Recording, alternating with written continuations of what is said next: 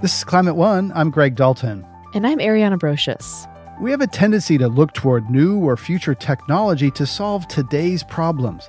But sometimes reverting to older, simpler ways of living can move us forward. This week, we're talking about one of those ideas, compact, walkable cities. Some have dubbed the concept the 15-minute city. It's a new name for an old idea that everything you need in day-to-day life should be within a 15-minute walk or bike ride. It's unbelievably luxurious to not have to get in your car over and over for every single thing you need. That's Beth Osborne, Director of Transportation for America. We'll hear more from her later in this episode. Reducing the need for cars cuts emissions and also gets cars off the road. That's not only good for public health and safety and the climate, it creates more equitable spaces too. By doing the right thing for climate, which is encouraging public transport, encouraging these kinds of neighborhoods that are denser, you're also building a city where people from all walks of life have a real chance. That's David Miller, Managing Director for C40 Center for City Climate Policy and Economy. He's also the former mayor of Toronto. We'll be talking with him a bit later in the episode. In the U.S., many of our urban areas were built with the car as king, which makes it very difficult to achieve that 15-minute goal of walking or biking. Ariana, I'm curious how you get around where you live in Tucson. You know, it's a mix. There are plenty of places that I can walk to or bike because I live sort of in the center of town. But realistically, it's a city built for cars. And to get to most places, you do have to drive. And most people here rely on cars as their primary form of transportation. What about you, Greg? Since COVID, I split my time between two places. San Francisco, highly walkable, restaurants, services, grocery store within a 10-minute walk. One day a week, I ride my e-bike into the office, about 20 minutes. Other times I'm out in a rural area by choice, which is beautiful and bucolic and remote. And it's at least 20 minutes in the car to go anywhere or do anything. That car dependence is really common, and yet this desire for more walkable, bike-friendly cities is also really common. More than half of Americans surveyed by YouGov want a 15-minute city. So on today's show, we're exploring how we can develop our urban spaces to be more compact, walkable, and convenient. This episode is underwritten by ClimateWorks. To find out how to achieve the ideal of a 15-minute city, let's start with an unexpected yet crucial aspect of every place where people live: parking. It may not be something you spend a lot of time thinking about, but parking takes up a lot of space, and parking requirements can make building affordable housing nearly impossible. Henry Grabar is a staff writer for Slate and the author of Paved Paradise: How Parking Explains the World. I think it goes back to the 1950s with suburbanization. At the time, parking is a serious challenge in most American cities. Parking meters are everywhere, and yet in spite of that, the rise of the automobile has collided with an urban environment that was not designed to accommodate automobiles. It's at this point that in the suburbs, developers of malls begin to offer free parking. Now, this at the time is sort of revelatory, not just because the parking is free, but also because it's ample, it's plentiful, right? I mean, we're talking about land uses where sometimes half the parcel is just used for parking. That kind of thing would never be feasible or affordable at the center of Detroit, Chicago, Los Angeles at that time. So these malls take off and cities freak out, and they decide that free parking, if it's going to be offered in the suburbs, needs to be their standard as well to be able to keep up. And so cities start ripping out their parking meters at the behest of local merchants. And before you know it, it becomes pretty much the standard everywhere in the country that parking ought to be free. And what effect does that have on emissions? Free parking is one of the greatest subsidies towards driving. Parking may be free to you, the user, when you arrive in your car, but it's not free to build, right? I mean, it costs tens of thousands of dollars to build structured parking. Surface parking costs $5,000 per space. So the amount of subsidy that's embedded in all that free parking that's distributed to drivers as a hidden inducement to continue driving and to continue burning fossil fuels is enormous. We're talking about hundreds of billions of dollars of incentives to keep driving. Now, as you know, transportation is the country's largest source of greenhouse gas emissions. And so to the extent that free parking is a massive subsidy for driving, it's a huge contributor to climate change. And climate change is only a part of the externalities of driving as it concerns the environment, right? I mean, there's also local particulate pollution like PM 2.5 and PM 10. And then there's car crashes, obviously, and the tens of thousands of Americans who are killed or injured by automobiles every year. Help us understand why there is this sort of feedback loop with parking requirements and housing, and how that dictates what kinds of housing can be built, how much, and what that actually makes the cities begin to look and feel like. There are two things to understand about parking that will help you see the way it interacts with architecture and with housing types, housing costs, and the types of apartments that get built. The first is that parking takes up a lot of space. The average parking spot, including ingress and egress, is sometimes calculated to be 250 or 300 square feet. So, two of those is the size of a studio or one-bedroom apartment. So structured parking in, a big city could cost $40,000 a stall. Underground parking these days can cost six figures per parking space. So both of these factors. We should just pause there. That's enormous. That's crazy to think that it actually costs that much per parking space. It's crazy, and it's really important because I think a lot of the time people see a parking shortage in their neighborhood and the reaction is, well, why don't they just build more parking? Why don't we just ask every new apartment building in this neighborhood to build a giant parking garage, solve the parking problem? Well, it turns out that that's really, really expensive, and it contributes a lot to raising the cost of housing. And this is where there is this interplay between parking and housing. If you require all this parking, you're adding a massive cost onto the new housing that gets built. So you're changing the price point at which those units eventually hit the market, but you're also dictating the form of that housing, because the old style vernacular, so-called missing middle housing that characterized American residential neighborhoods in the 1910s, 20s, et cetera, that kind of housing, so that's like painted ladies in San Francisco, or three flats in Chicago, triple deckers in Boston, brownstones in New York, all this stuff becomes impossible to build when you require X amount of spaces per new unit. So requiring parking both then drives up the cost of housing, but also dictates the type of housing that gets built, and certain types of infill housing simply become impossible to produce. And that also, of course, as you're saying, affects affordability, which means the diversity of the neighborhood in many cases, because lower income or marginalized communities just simply cannot afford to be in some of these neighborhoods anymore. Yeah, that's right. One of the things that happens is that the type of housing that gets produced skews towards the high end, because if you're requiring parking with every unit, you're just adding on a big fixed cost right at the start of the project. And if you're in charge of that development, all of a sudden you've just built in a pretty expensive amenity. So you're already aiming at a kind of higher segment of the market than you would be if you were free to choose what you wanted to build. It does tend to happen that housing without parking included is a kind of natural occurring source of affordable housing, to the extent that it gives tenants the option to find parking themselves if they so choose. And I think that's a beneficial situation. I mean, until 10 years ago, it was virtually impossible to move into a newly built place in an American city where you had the option of not having a parking space included with your unit. We were basically forcing every single residential tenant or home buyer in the United States that they had to have a parking space. So just think about the effect on driving that creates. I mean, it is just a massive down payment towards owning a car. And cars by themselves are expensive to own and maintain, so that's another cost. In big cities in particular, you say that we've done parking backwards, where curbside parking is often free and garages are very expensive. Why shouldn't it be that way? Well, curbside parking is everybody's first choice, right? I mean, the curb is this immensely valuable point of access where you're both, this is kind of basic, but you're both adjacent to the road, right? So it's really easy to get to, but you're also adjacent to the sidewalk and to the stores and the restaurants and the bars and all the things that you came to the city to do in the first place. Now, curbside parking is also often very, very cheap, if not free. If it's metered, it might cost $1 or $1.50 an hour. Whereas a garage might cost, $10, $12 an hour, and sometimes more in big cities. Now, one of the results of that is that any driver who's driving downtown is not only incentivized to look first for curbside parking because that's the preferable choice, but also because it's the cheaper choice. And that should be backwards, because what happens when every driver coming into town is financially incentivized to look for curbside parking is you get a huge amount of congestion from people circling the block looking for these hard to find parking spaces.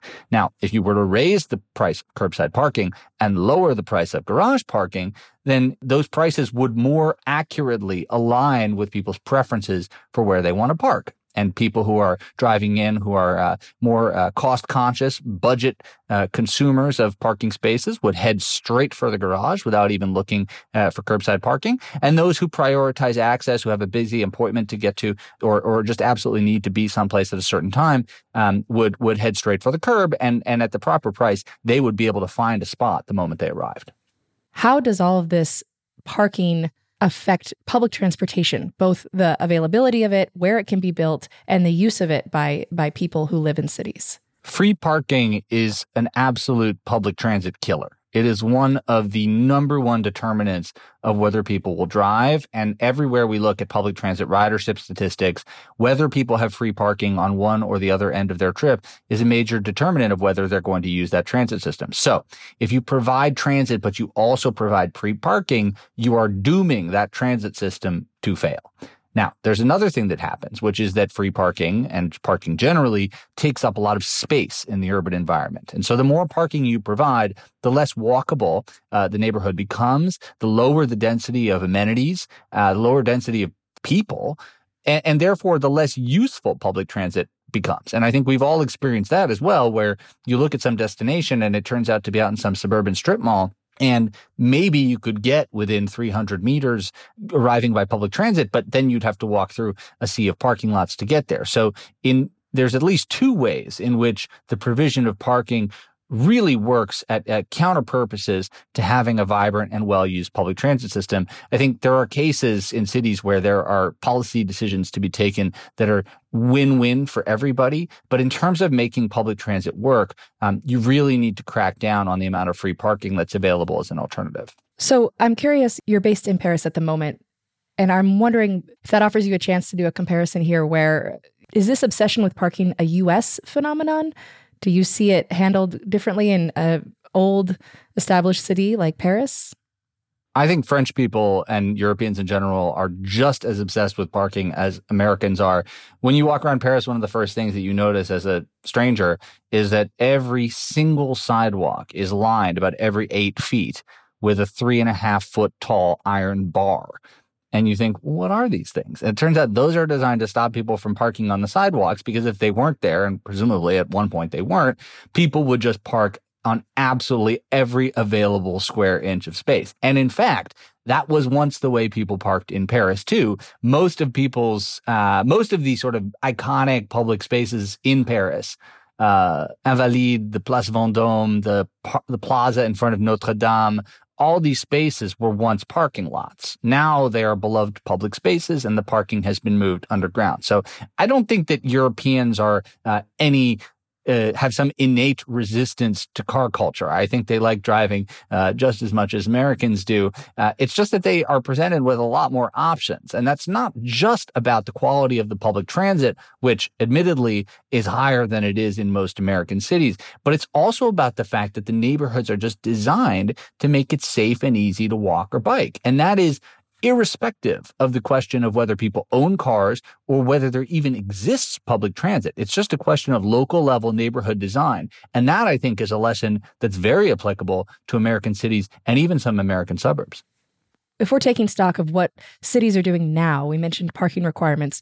Where are we in this moment in terms of how that's being handled at city levels in the U.S.? Are you seeing momentum toward a different kind of building a different kind of civic life and getting rid of some of this parking? One of the most basic reforms has been to get rid of the laws that tell developers how much parking they must build with every single apartment building, tennis court, funeral home, whatever it is. That is a very basic step, but it's a very necessary step, because what those laws have produced over their 60-plus year existence is both a cost, an inflationary cost spiral with everything that gets built, because parking costs a lot, but also a deterioration of the urban environment to create a lot of parking, which study after study has shown very rarely gets used to its full capacity. So, and that's because the laws intentionally err on the side of creating too much parking to avoid any chance of a parking shortage. So undoing those laws is something that's happening right now. You know, there's this organization called the Parking Reform Network that is working on this exact thing. So that's the low-hanging fruit. I think after that, the challenging thing is to say, what do we want to do with our streets? Because this is really where parking intersects with alternatives to driving. And I think this is one of the big questions people have is, well, okay, I live in a suburb. I have 2 cars. I need them to get to work. I'm not against the idea of driving less or being less reliant on parking, but I don't feel like I have a choice. And this is where cities need to step up and say, we're going to redo these roads to make people feel comfortable, to make them feel safe, riding an electrical bike, riding in a golf cart, walking, right? I mean, something as basic as walking. Parking policy is a major impediment towards creating safe sidewalks, safe intersections, all this stuff. And just jumping back to this idea of paying for parking for a second, I think one thing that you write about in the book is that there's this sort of irony that cities make more in parking violations than they do in actually charging for like metered parking. So what happens with all that money? How could that money be used to actually improve, you know, the design of cities' streets to facilitate more walking and biking and public transit? Donald Shoup, the godfather of parking studies, says that for people to accept the idea that parking meters are good for the city, it's not enough that they bring order to a congested curb where people have been leaving their cars for days at a time. Parking meters also, he says, ought to provide revenue that goes into local public improvements so that every time somebody pays into a public parking meter or the merchants alongside are convinced that they ought to approve public parking meters, that money gets funneled right back into the neighborhood and goes into those types of neighborhood improvements. Now, what could those be?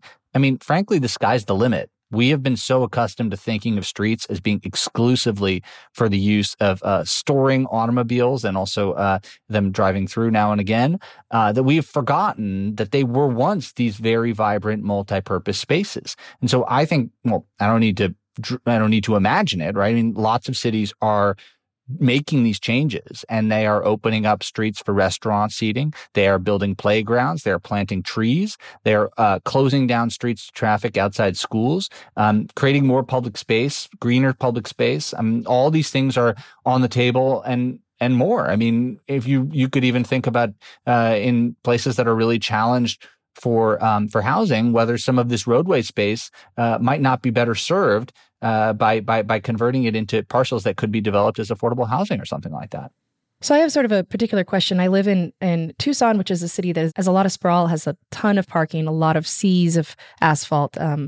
And there's one in particular that I see sometimes that I go, there's a big chain of big box stores, and there's a section of this parking lot that I swear never gets used. I mean, I think it's probably, there's just never enough traffic in this strip of commerce to require it. Have you seen areas like that be reclaimed either by the neighborhood to build a house there or make a little park? I mean, are there good examples of re-examining some of these places that just aren't even used and making something, better out of it? I mean, the most basic one that comes to mind is, I grew up in New York City, which used to be full of parking lots in the 1970s and 80s, and they've almost all since been redeveloped. Now, I think that's beginning to happen in the suburbs as well, in particular with old malls, right? Because with old malls, you have both a giant parking lot, but also a parcel that's so large that it actually offers an opportunity to create almost a complete little neighborhood unit where you might even be able to support a little bit of community-oriented retail or an amenity like a public pool or a library, a school or something like that. So I think there's an enormous amount of potential there. One of the things that stops this from happening is neighbors are very, very reluctant to see anything take the place of parking. They are convinced that they suffer from a shortage of parking, and no amount of study seems to correct this interpretation. And unfortunately, it serves as an obstacle even to letting new neighbors move into the neighborhood. I see this all the time at community meetings in the United States where a new apartment building gets proposed and neighbors will stand up and say, we can't allow this because it doesn't have enough parking. I mean, I understand that everybody wants enough parking and this is an important priority, but are we really going to let it stand in the way of creating housing for our fellow neighbors? Henry Grabar is a staff writer at Slate and author of Paved Paradise, How Parking Explains the World. Thanks so much for joining us on Climate One. Thanks for having me. You're listening to a Climate One conversation about compact cities. If you missed a previous episode or want to hear more of Climate One's empowering conversations, subscribe to our podcast wherever you get your pods. Please help us get people talking more about climate and compact cities and everything else by giving us a rating or review. You can do it right now on your device. You can also help by sending a link to this episode to a friend. On our new website, you can create and share playlists focused on topics including women, food, water, just about everything. Coming up, how might we rein in urban sprawl and redevelop neighborhoods to be more compact? We're the nation that reversed rivers. The notion that we can't take down a highway and figure out a way to redesign that community is silly. That's up next.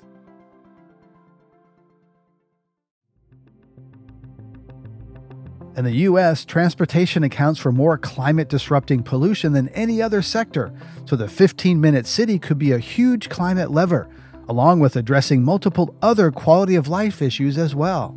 And if enough people shifted their mode of transport, it would be safer for everyone, because right now, pedestrian and bike deaths make up nearly 20% of annual traffic fatalities. And those figures have been rising. But there are so many benefits to moving at the pace of your feet or a bike: low-impact exercise, more neighborhood connection, better air quality. Walking really is great. To better understand how we can improve the ways we get around our cities, I spoke with Beth Osborne, Director of Transportation for America. We actually just released a report called Divided by Design that talked about the building of the highway system and how so much of it was built through the center of cities, which is not how it was initially conceived, and often was done in an effort to connect new suburbanites to downtown retail centers that might be struggling, but also too many leaders thought it might be a great opportunity to clear Black and brown neighborhoods while they were at it. And they very effectively did so and were quoted in explaining their goals there.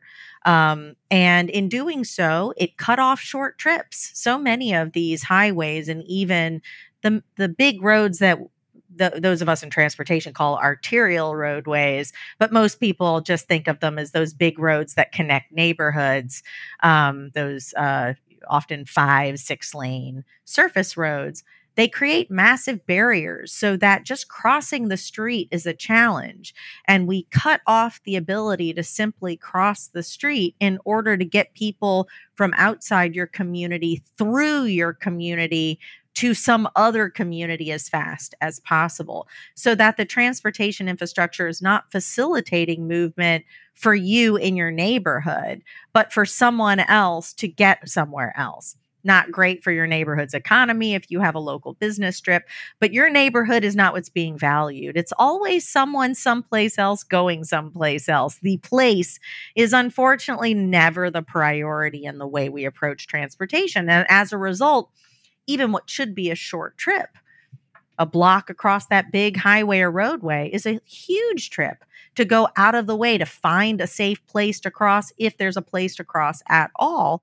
And therefore, what used to be an easy walking trip is now a driving trip. Well, that report, Divided by Design, was quite powerful, and particularly looking at the visualization of how I-20 really paved over neighborhoods and greenbelts. There's a call recently to take down I-45. There's Adam Paul Susanek, architectural designer and the founder of Segregation by Design, wrote a piece in the New York Times saying, Mr. Biden, tear down this highway, speaking of I-45, which separates Black and white and Hispanic communities. So we're taking down dams in this country that are at the end of their useful life. We built these freeways through cities. Can they come down? Is that too far-fetched of an idea? Well, we're the nation that reversed rivers. The notion that we can't take down a highway and figure out a way to redesign that community is silly. Of course, we can do anything we want. Unfortunately, we've often used our skill and our engineering know-how to do things that aren't so great, as opposed to figuring out clever ways to repair damage we've done in the past. we are in a point of incredible change right now post-COVID. People are changing their work habits. They're changing their travel habits. And we should take advantage of that to think about whether or not we still need what people thought was a great idea back in the 1940s, 50s, 60s, 70s. In many cases turned out to be pretty damaging, and maybe revision how we want that community to work. Do we want it to be available to move people in trucks through the city, or to generate jobs and housing and taxes and an economy? And that's the trade-off when you cover a vast landscape with interchanges and highway, is that land is not available to create a robust economy. Right. And there's some talk of taking down an elevated highway in San Francisco, and all of the tax revenue the city would get if there were buildings on rather than highways, which cost money rather than generate money if there were, shops and restaurants paying property tax. Your report also mentions that there are 28 million Americans that do not have access to a car. These are not just people in urban areas. Majority of counties with zero-car households are in rural areas. What does that tell us about changes we need to the transit systems? I think a lot of what we need to do is check some of our assumptions at the door. The notion that it's only urbanites that need alternatives is really dismissive of the rural population. Unfortunately, I think a lot of people who consider themselves to be rural champions know very little about rural areas and don't think very hard about those rural towns and those places that have often been abandoned by the very policies put in place supposedly to benefit them. And I also think it's an undercounting of those who desperately need alternatives to the car. You don't have to be a household without a car to not have access to a car. If you're a family of 5 and you have one car, you need alternatives. You don't have what some people fortunately have. They might have a parent in the household that can chauffeur the kids all around the region all day long and don't have a job to go to or something like that. But most people don't have that. And most families of 4 or 5 don't have 4 or 5 cars. So we need alternatives for car light households, and for maybe households that want to go car light because, like mine, who had 4 cars for a family of 5, maybe would like to translate that money into savings for college as opposed to the cost of maintaining all those vehicles just to address your everyday needs. Now, in terms of transit, one of the big mistakes we've made with transit since the beginning of the transit program is that we viewed it as a benefit to the driver. The goal was to take people off the highways during the white-collar commute. Get people out of my way. You take a bus so I can drive freely. Thank you. Exactly. That's how we justified it, because the notion that the Fed should be involved in transit has always been harder to sell than the Fed's involved in building out the roads and the highways. And the work trip was only 20% of trips before COVID. Those other 80% of trips are really what turns a no-car household into a household that needs to have 1, 2, 3, 4, 5 cars. Because it's those trips to everything else that aren't served by transit that could be walkable or bikeable, except for the roadways are so disconnected and busy and fast that they're too scary or too hard to walk on. And so, you might be able to get to work on the bus, but you can't then pick your kid up from school and go to the grocery and run past the shoe store because your kid unexpectedly grew out of their size 6 shoes and are suddenly a size 8, like my son just went through. And those are the things not served by transit. Post-COVID, we have even fewer people making the commute into work during rush hour, which is the traffic congestion we use to justify most of our highway building. And it might be time to reconsider whether we need all those capacities on those highways if fewer people are going to be using it during the busiest time, or it's not going to be that busy a time, but also how to get transit to serve all of those other trips, those more local neighborhood trips. I think about, like I said, we build our roadways to get people from someplace else through your neighborhood to someplace else. Our transit operates the same way. It's all about that longer distance commute and not just making it easy to hop on that bus that just comes around regularly and goes through all the retail areas in your neighborhood. So it's easy to go to the grocery for that quick trip and not a big event to do that or a dangerous trip or one you need to bum a ride off of a friend. The bipartisan infrastructure law could have been an opportunity to reset the agenda, but still billions went to highways, 39 billion tagged for public transit and 110 billion highways, roads, and bridges. How's that going to play out? And how's that going to affect compact, walkable cities? Yeah, it's a really good question. And if you look at the safety record of roadways, it tends to be those state-owned arterial roadways where the most fatalities occur. Those are the ones where you combine high speed with lots of points of conflict. All those parked cars on the side of the road, everyone is a point of conflict. Every crossing, every entrance to a business, a driveway, a parking lot, every crossroad is a point of conflict. And we're zipping people through these communities at 40, 45, 50, 55 miles per hour. And then we don't have any idea why they're dangerous. Back in the 1950s, we built the highways because we knew you would never put people through surface streets at 55 miles per hour. That would be unsafe and crazy. You build a separated system for that. That's how you make high speed safe. In your cities, in your towns, in your villages, you have slow traffic because it's supposed to be locally serving. And so much of our system being a highway system that applies those highway rules in a one-size-fits-all way to every roadway funded by the federal program results in us building highways where they're patently inappropriate and dangerous. There is opportunity, however, and that would be for at least USDOT to change a lot of their standards and rules and measures. Things like the value of time, which is really how fast are the cars going, could be much more equitable if we were really looking at the time that a trip takes by all modes of travel. Right now, we just look to see if the cars are going fast, and if they're going faster, we assume there's a time savings.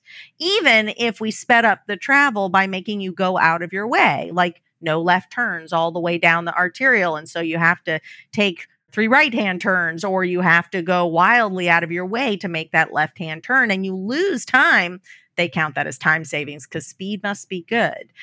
If USDOT would take seriously the barriers they cause and help people value the other things that make communities convenient, equitable, less expensive, and wonderful to be in, great and attracting to businesses that create great places, it would be very helpful to those states and localities that are interested in valuing those things.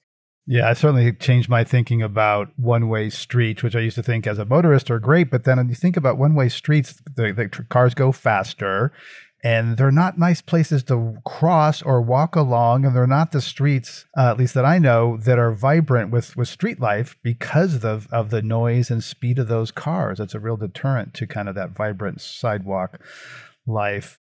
New York City has considered implementing congestion pricing for cars driving into Midtown or downtown Manhattan. Would be the first U.S. city to adopt a policy like that. It does exist in some cities overseas, I think London and Singapore. So what do you think of congestion pricing as a tool to reduce the number of cars on a city street? I'm a real fan of using market forces to help people understand the cost of various decisions. It works in so many ways. Private business uses this all the time. If you look at Uber or Lyft, they have surge pricing. When they're very busy, they say, hey, if you need us now, we'll find someone, but it's going to cost you more to get that driver. And a lot of times people will say, you know what, I got no choice. I got to travel right now, so I'm going to pay the price. And then a lot of times people say, I don't have to go right now. Maybe I'll just wait and see that price come down. We've given people such a sense of entitlement when driving and using our roadways that we just think everything should be open all the time, no matter how many people are making that trip at the exact same time, which was always silly. And the notion of congestion pricing is to say, look, if you're trying to take a discretionary trip when everyone is on the road to get to work or whatever it may be, you need to decide if it really has to happen at this exact moment because you're being disruptive to the whole system. If you have to do it at this exact moment, if it's that important, this is the price to do it because we have limited space, we have limited money to supply paved routes for people driving. And if you can put it off, you're going to save money. That's a great way to shepherd the taxpayer dollars to help people say, oh, if I just make that trip at a different time of day, it costs less to the whole system, which means my tax dollars don't have to go to constantly expand that system, trying to accommodate infinite trips. So that's a market approach. Another approach is more of a regulatory approach. New York has talked about taking 25% of the streets and making them car-free by 2025. What do you think of that, and what transit changes would need to be made? What I'd love to see in transportation in particular is a much more experimental approach. My organization works with states and localities in doing kind of pop-up demonstrations and trying things out to see what happens. It's useful because you're not going from 10 years of conversation to hundreds of millions of dollars in expenditures. That's scary. That's intimidating. It instead is saying, let's do something temporary and see what it's like and invite people to experience and tell us what they like and what they don't like. It's much more useful for the public to engage in because unless you're a total transportation nerd, looking at an engineering sketch is not terribly accessible to most people. And even if you are an engineering nerd, we just talked about how much more visceral and impactful it was to look at animations and visual examples, real interactive examples of what an investment might mean for the community as opposed to a static picture or sketch. So we do with cities, we're working with 4 states right now, Connecticut, California, Tennessee, and Alaska, and they do pop-up demonstration projects to slow traffic in areas where there's a lot of pedestrian activity and there's been some danger. And they're able to learn how different designs that they might not have tried in that context before might make that more visible to the driver so they know where to look out for people and safer for the pedestrian. And then they can take that information and bring it into their programs and make these easier to do going forward. In the case of closing streets, we had a little bit of experimentation through COVID where we tried some of that out, but I'd love to see more cities try that in, quote, a more normal, unquote, environment and see what it's like and then invite the public in to say what they like and what they don't like. Is it something that needs to be permanent? Is it something that maybe we do on the weekends? Is it something that we do from certain times of day? Are there certain blocks where it works better than others? The more flexible and lithe we can be in the system so that we can experiment and try different things out, the better result we're going to get. And what I've seen since the beginning of my career, again, is years of talking about something theoretical that really nobody, including the experts, fully understand what the impact will be, and then a massive expenditure with our fingers crossed. It's not effective. Personal mobility is being electrified, both in the forms of EVs, about 6% of new car sales, scooters and e-bikes popping up all over the place. Does electrification enable compact cities because we can hop around, do these short hops, not served by transit like you're talking about? Or does it enable sprawl because I say, well, my commute is zero emission because I'm in an EV? It's a great question. Thank you for including scooters and bikes in that, so often forgotten in the electrification debate. You know, the drivetrain of the car doesn't really have an impact on how the car is used. We keep looking for a technology that will get us out of making real decisions, and it doesn't exist. An electric car can be utilized in a very efficient system, and it will be utilized in various efficient systems in many of our downtowns, in many European and Asian cities, and it will be utilized in extraordinarily inefficient systems as well. The technology doesn't care, and it's not here to save us. It really is on us and our elected representatives and our zoning and transportation officials to actually make decisions about whether or not our priority is to make cars move fast or help people get where they're going. And the two are often in conflict. You live in Washington, D.C. How does it compare to what you would consider to be the ideal city? Oh, well, that's a tough question. I live in DC. I live right smack in the middle of it, in Ward 1. And in many ways, I'm quite spoiled because I really don't have to leave my neighborhood for much. If I need to go to a hardware store, I have to go one neighborhood south, but I can easily just take the bus, or it's a long walk.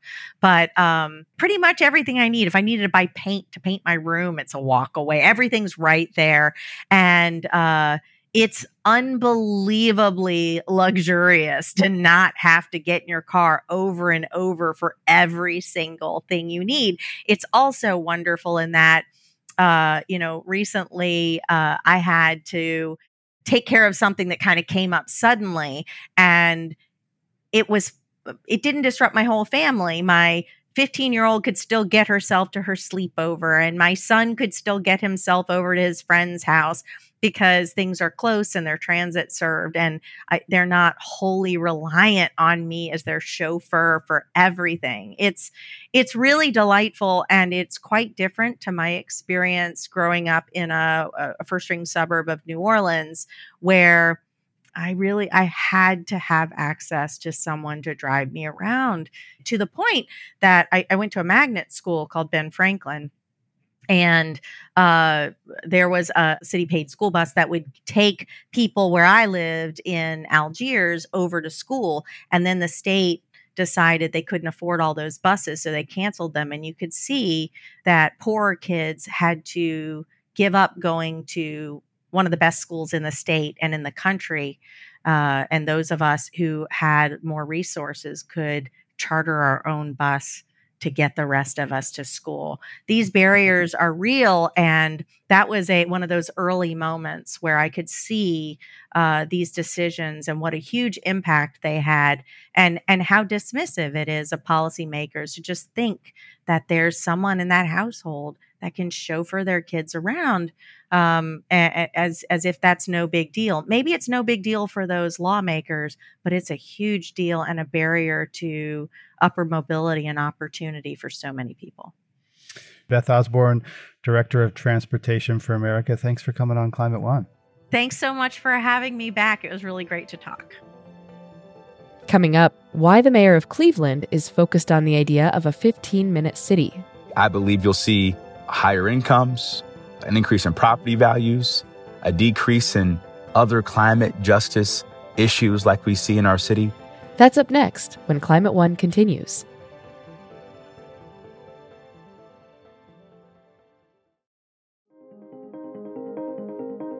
Cleveland Mayor Justin Bibb made headlines when he talked about his desire to make Cleveland a 15-minute city in his very first State of the City address. We're also working towards being the first city in North America to implement a 15-minute city planning framework. People, not developers, but people are at the center of urban revitalization. I asked Mayor Bibb why a walkable, compact city is so important to him personally. First and foremost, I would say my own lived experience growing up in the city. I grew up in the southeast side in the Mount Pleasant, Union Miles neighborhood of Cleveland. And I remember as a kid, everything I wanted was a walk or a 10 to 15 minute bike ride from my house. Everything from my barbershop to the local grocery store to church to Dove Park, where I played basketball as a kid.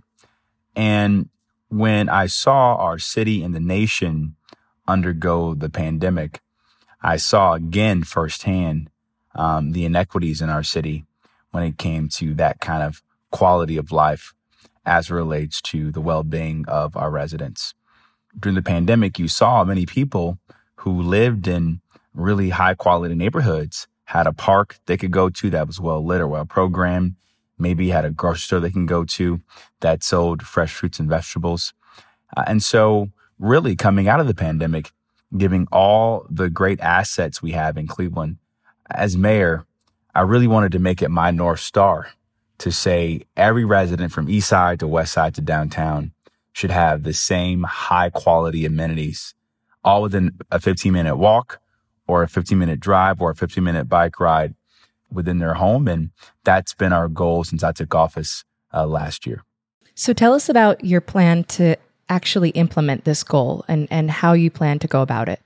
Well, we've hit the ground running doing a couple of things. Number one, last year, through the support of City Council, we passed our complete Green Streets Ordinance to really allow us to make sure that every development in our city on a go-forward basis prioritizes green infrastructure, everything from more bike lanes to having a more robust tree canopy to making sure that we're prioritizing people over cars in terms of walkability and how we plan and design critical infrastructure projects.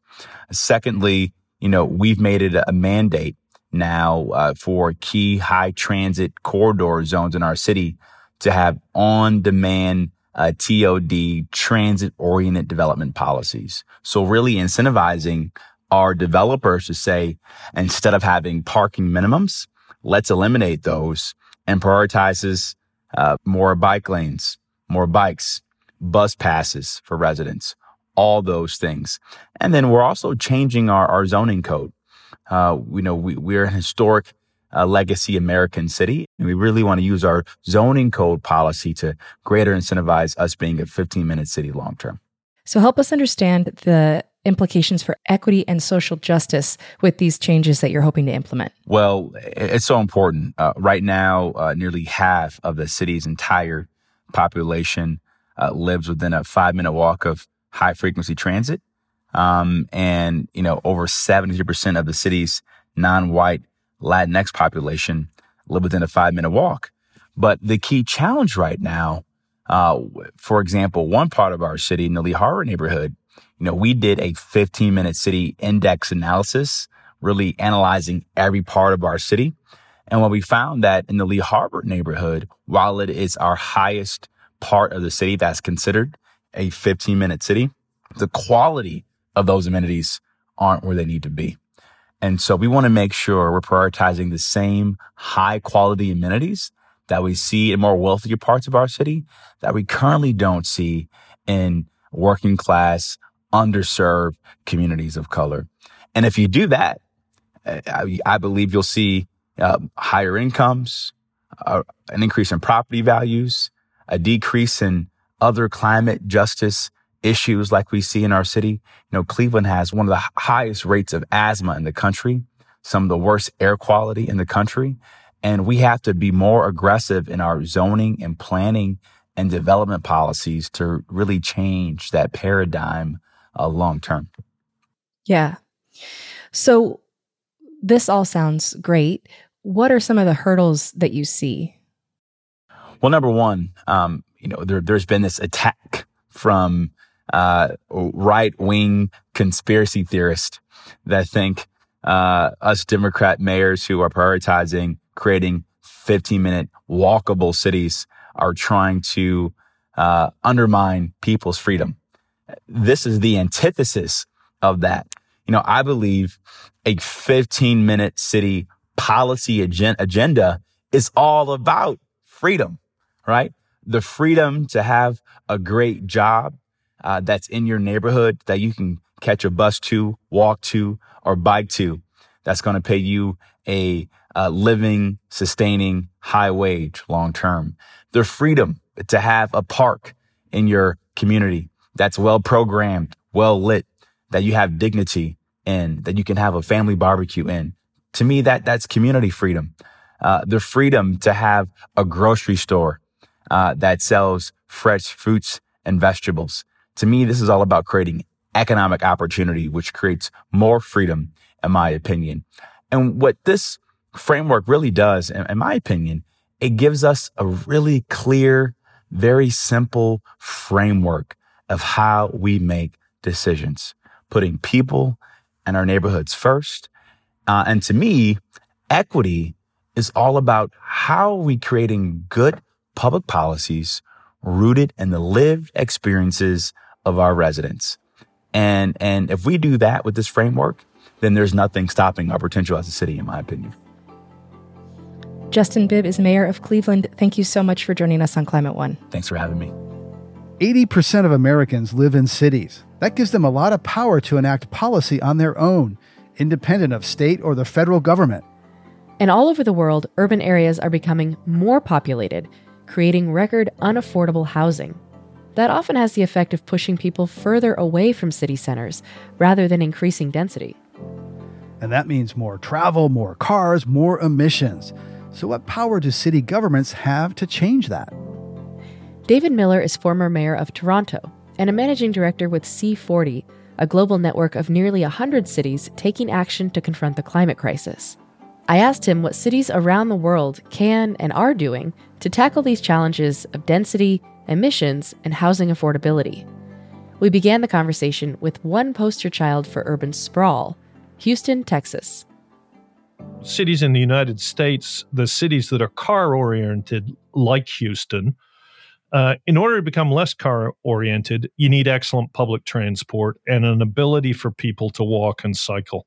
You need density.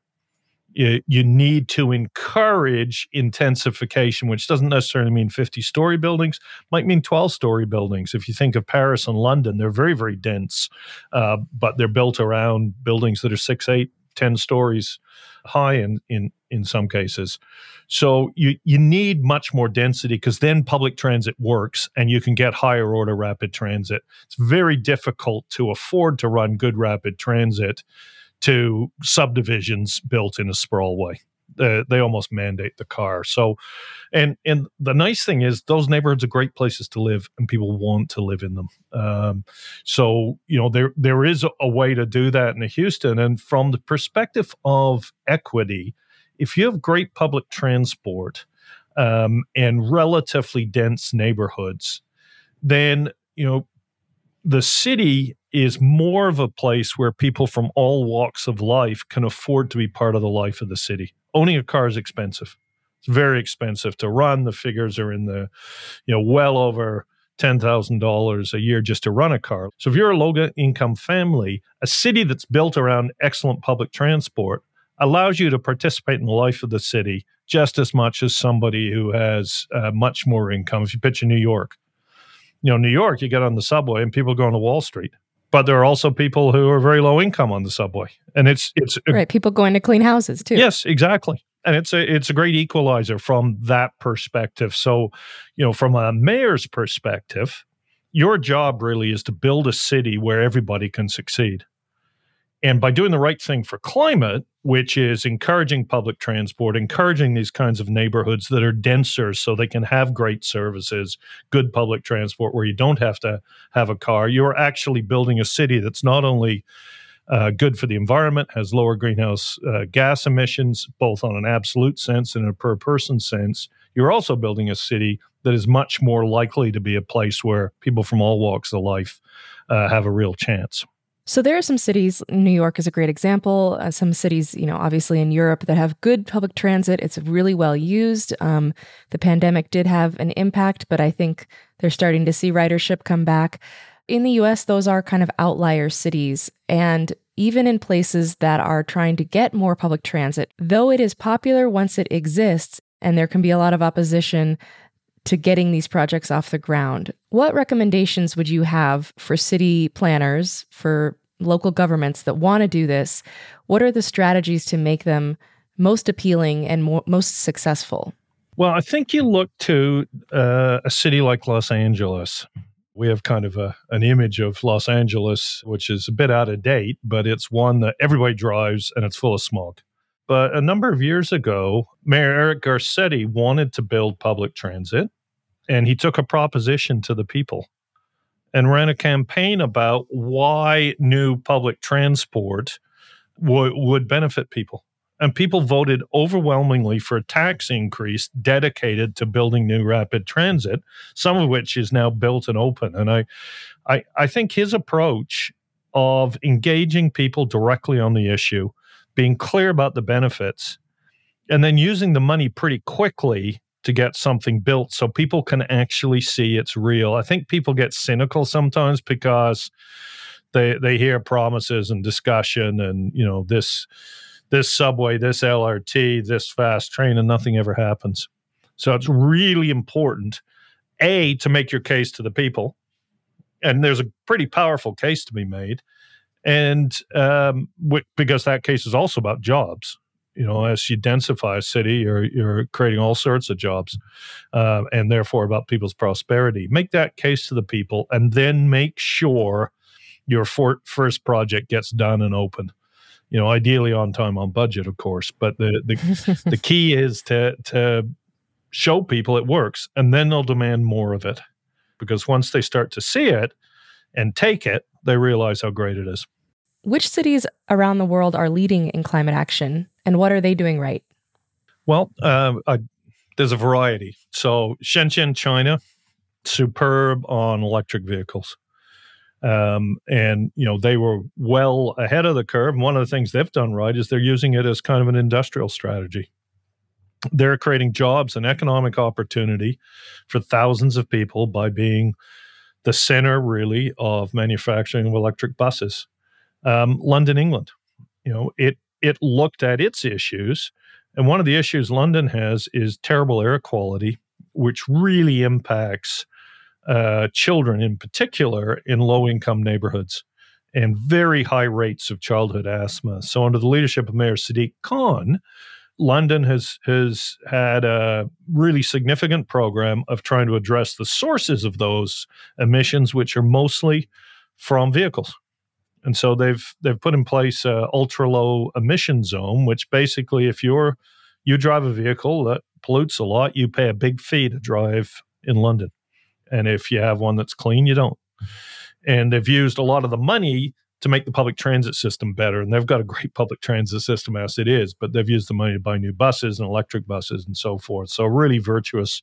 New York City has been a leader, particularly under Mayor Michael Bloomberg and Mayor Bill de Blasio.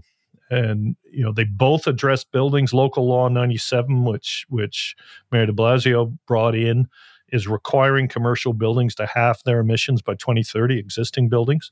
Really powerful. He also led the divestment movement, and New York and London, England were really the first big institutions to divest their pension funds from fossil fuels. And it's empowered others, universities, others, to actually figure out how to do it in a way that protects trustees' fiduciary duties. And then finally, I do have to look to Toronto.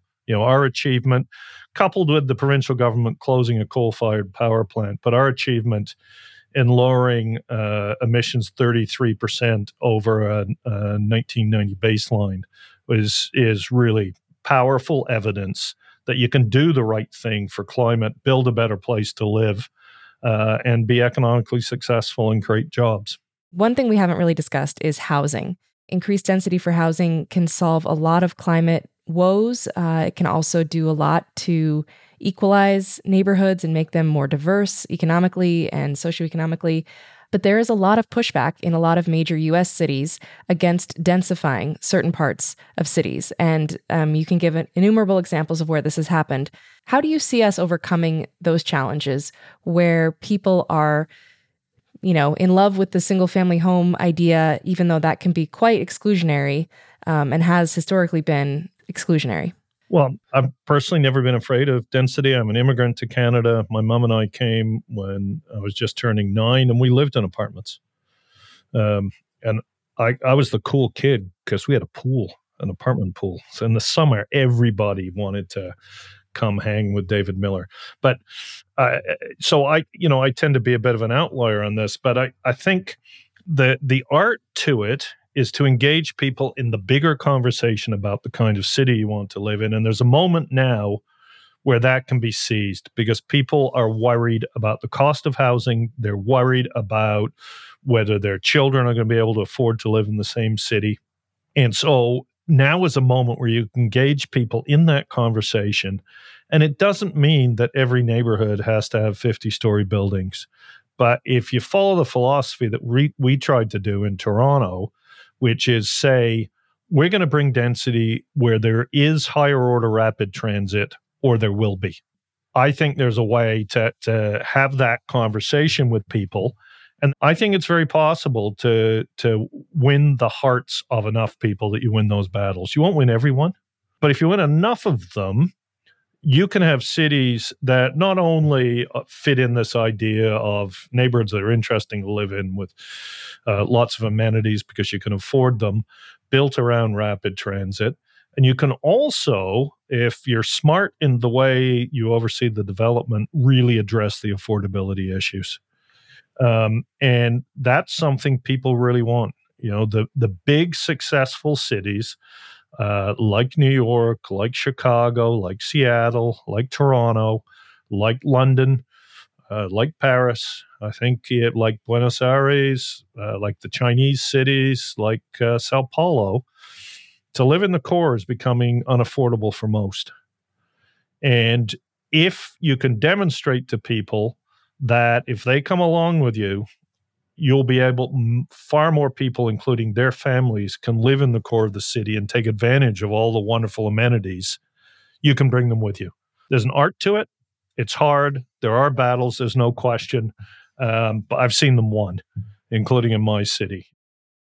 David Miller is former mayor of Toronto and managing director of C40 Center for City Climate Policy and Economy. David, thank you so much for joining us on Climate One. Thanks very much for having me. You got a wonderful podcast, and please keep up the great work. On this Climate One, we've been talking about the 15-minute city.